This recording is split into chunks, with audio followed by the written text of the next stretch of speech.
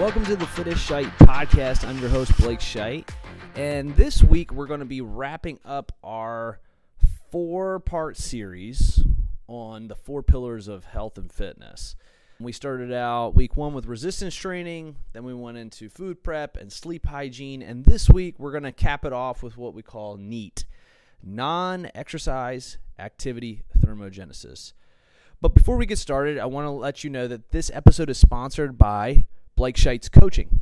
If you're interested in out-of-state or not currently in the Lakeland, Florida area and looking for a coach to help you get through the gym, get some awesome ideas and awesome workouts, and have them very tailored and geared towards you specifically, then head on over to my website, blakeshite.com, SCHEIDT, and there you can learn how to sign up and inquire a 15-minute discovery call with me, and we can get started on seeing if I'm a great fit for you as a coach.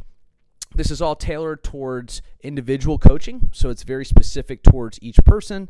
It includes nutritional guidance and program design through the app TrueCoach.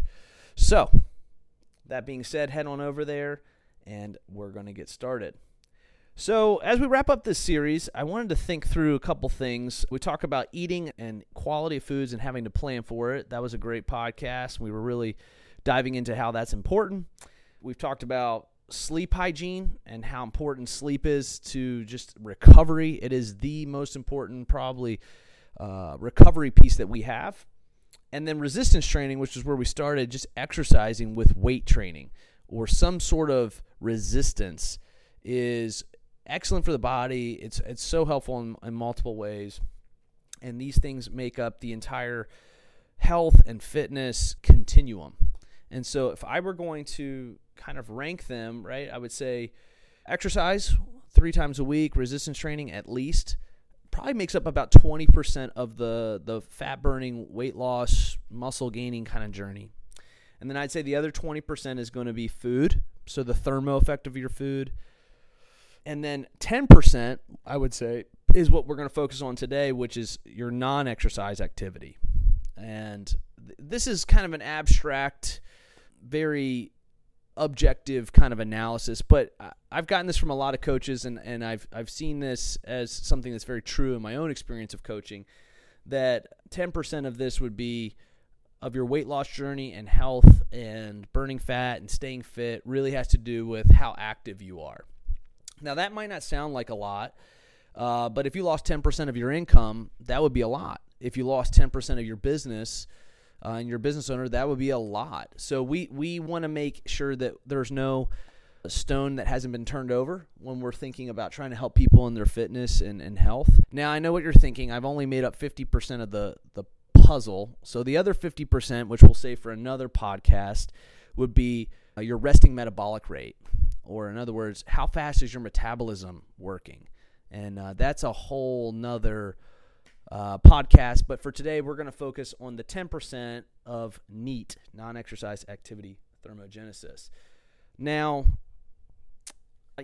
most movement in humans has been done since the beginning of time, right? We walk places. We have been outside working on farms. We didn't have plumbing all the time, so we used to have to go grab a bucket of water and head down to the nearest body of water, and that's where we got the source for our water, baths, or whatever else we needed. But now we live in a modern world where we have plumbing, and thankful to technology and the advancements that we have in the Western world, it's easy to kind of live more sedentary. And I was reading this Mayo Clinic research recently, and it said the majority of Americans walk around 3,000 to 4,000 steps a day. So that's roughly 1 mile to 2 miles a day. And that's not very much, right? That's the average too. So some of us aren't even at average, so we're probably less than that. But we want to try to offset this sedentary life by exercise, and we should. But the problem is that most people only exercise for an hour a day. And that's if they even go to the gym every day. Say you go 3 days a week. There's 168 hours in the week, right? So if you go to exercise for 3 hours out of that week, that's not enough to make up enough movement for you to lose weight that week. It's just not, unless you're really, really in a large caloric deficit, which is not very enjoyable. So what we tend to say is, what are you doing, with the other 165, 163 hours, depending on how many days a week you work out, to get enough movement and stay in a caloric deficit.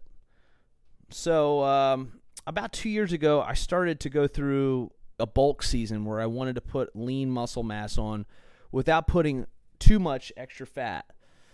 This is really, really hard to do for a lot of reasons, but one of them is making sure you're getting enough movement in that you don't store fat, but rather your body uses the extra fuel to create muscle, right? So my coach suggested that I walk 10,000 steps a day on top of my workouts for the week, right?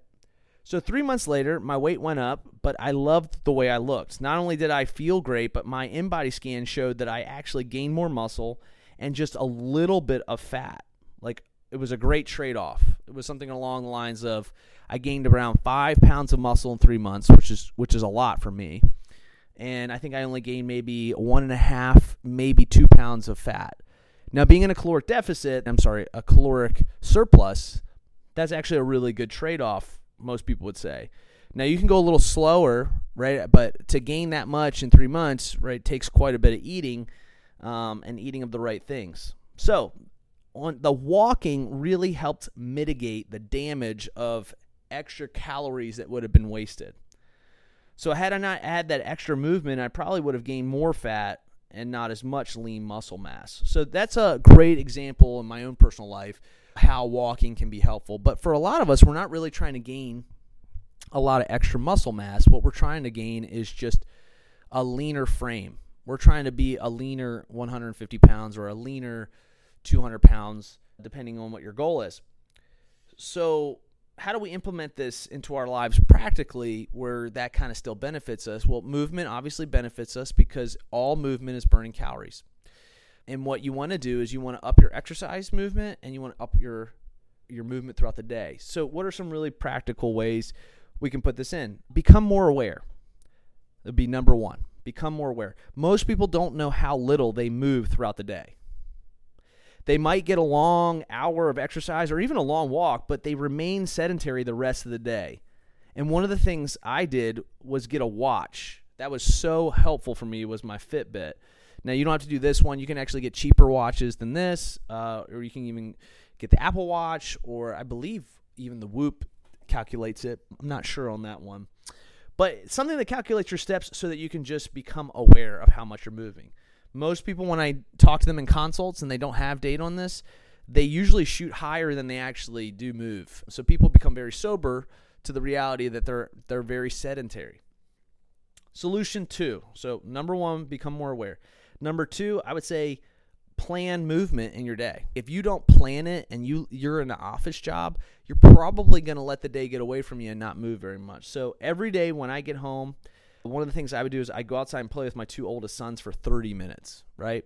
So it was just, I turned off my work, I put my phone down, and I went outside. Now, I live in the state of Florida, so it is nicer most of the time of the year for me to actually go out and do that. I get that that's not feasible for everyone, but you could maybe go into a certain room in the house and if you have children, play with them in there, right? If that's not feasible for you, right, you don't have kids and the accountability of that, maybe you have a pet, you can take your dog for a 20-minute walk when you get home. Either way, like if you don't want to buy a watch and become more aware, then I would highly suggest that you set a time frame that you have to walk for a certain period of time.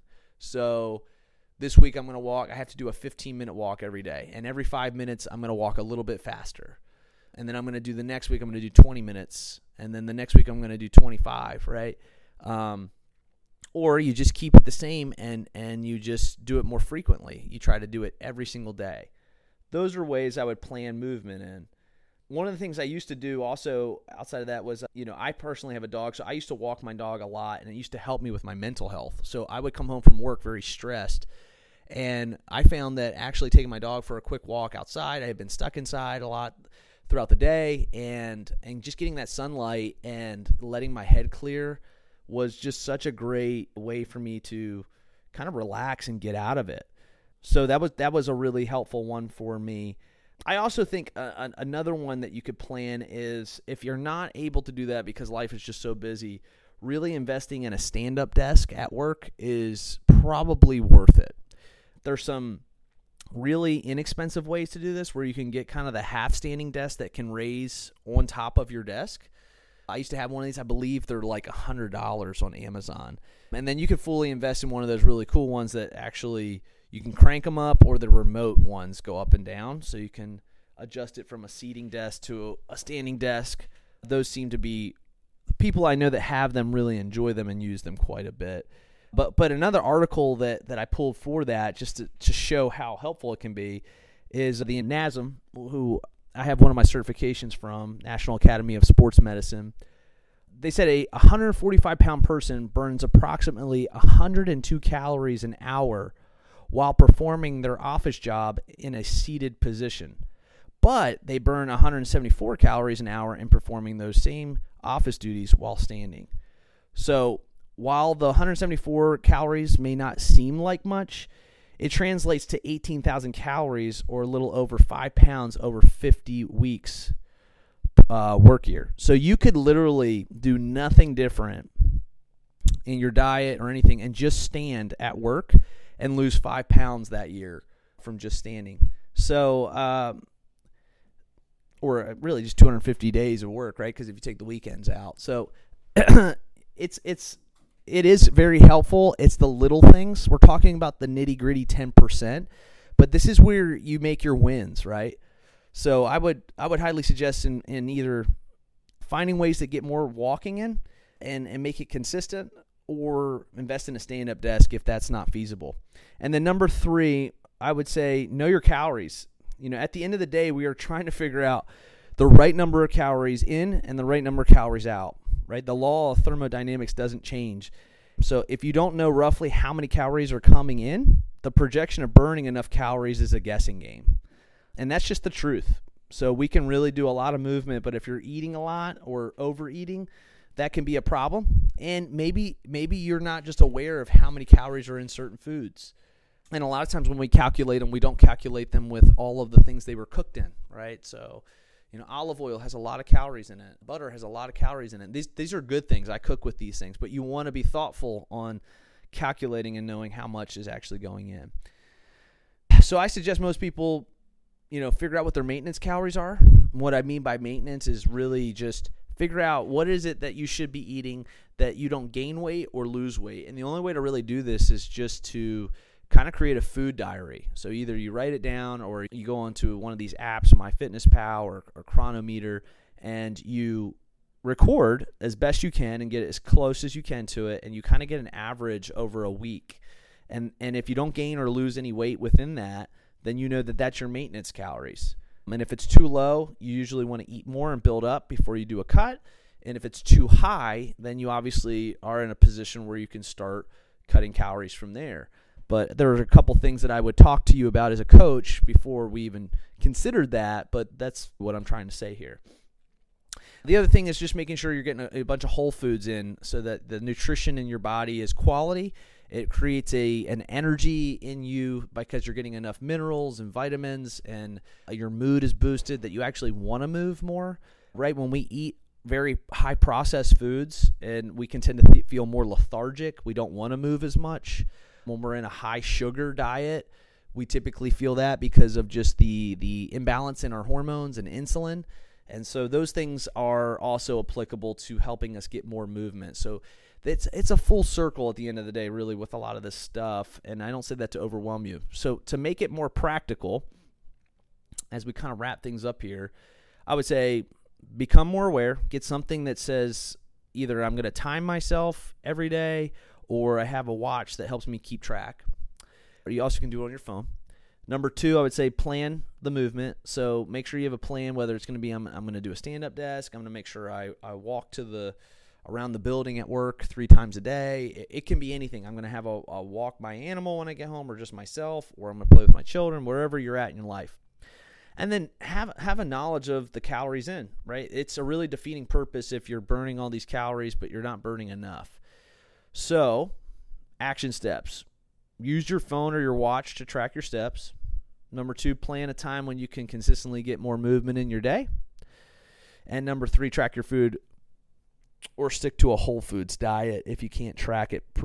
Just stick to anything that grew off a tree, plant, or was a living organism like an animal. So, a couple things I want to kind of follow up behind because I have the coach in me wants to make sure I answer these correctly. And I'm kind of anticipating questions, having a monologue conversation here. Number 1, if you're thinking about a cut and you want to lose weight, consider these things first. Have you been eating at maintenance for 3 to 6 months at least? So meaning like, hey, I went through a season where I ate what my body actually required and I didn't starve it at all. And it's comfortable and it's healed and my metabolism is good. How do I know those things? Well, I know my body fat percentage and weight and gender, I should be eating roughly around these calories because I've gone and done a basic TDEE calculator and it tells me I should be roughly in this area and I'm close to it. I haven't been trying to do any kind of weird cuts or diets in the meantime and stressing my body out in those ways. All right, that'd be a big one. Then number 2, I would ask, have I then upped my movement and the quality of my food in those 3 to 6 months so that I could try to see if I just lose fat and maintain that weight in a healthier weight. So it's a healthier 200 pounds versus a unhealthier 200 pounds.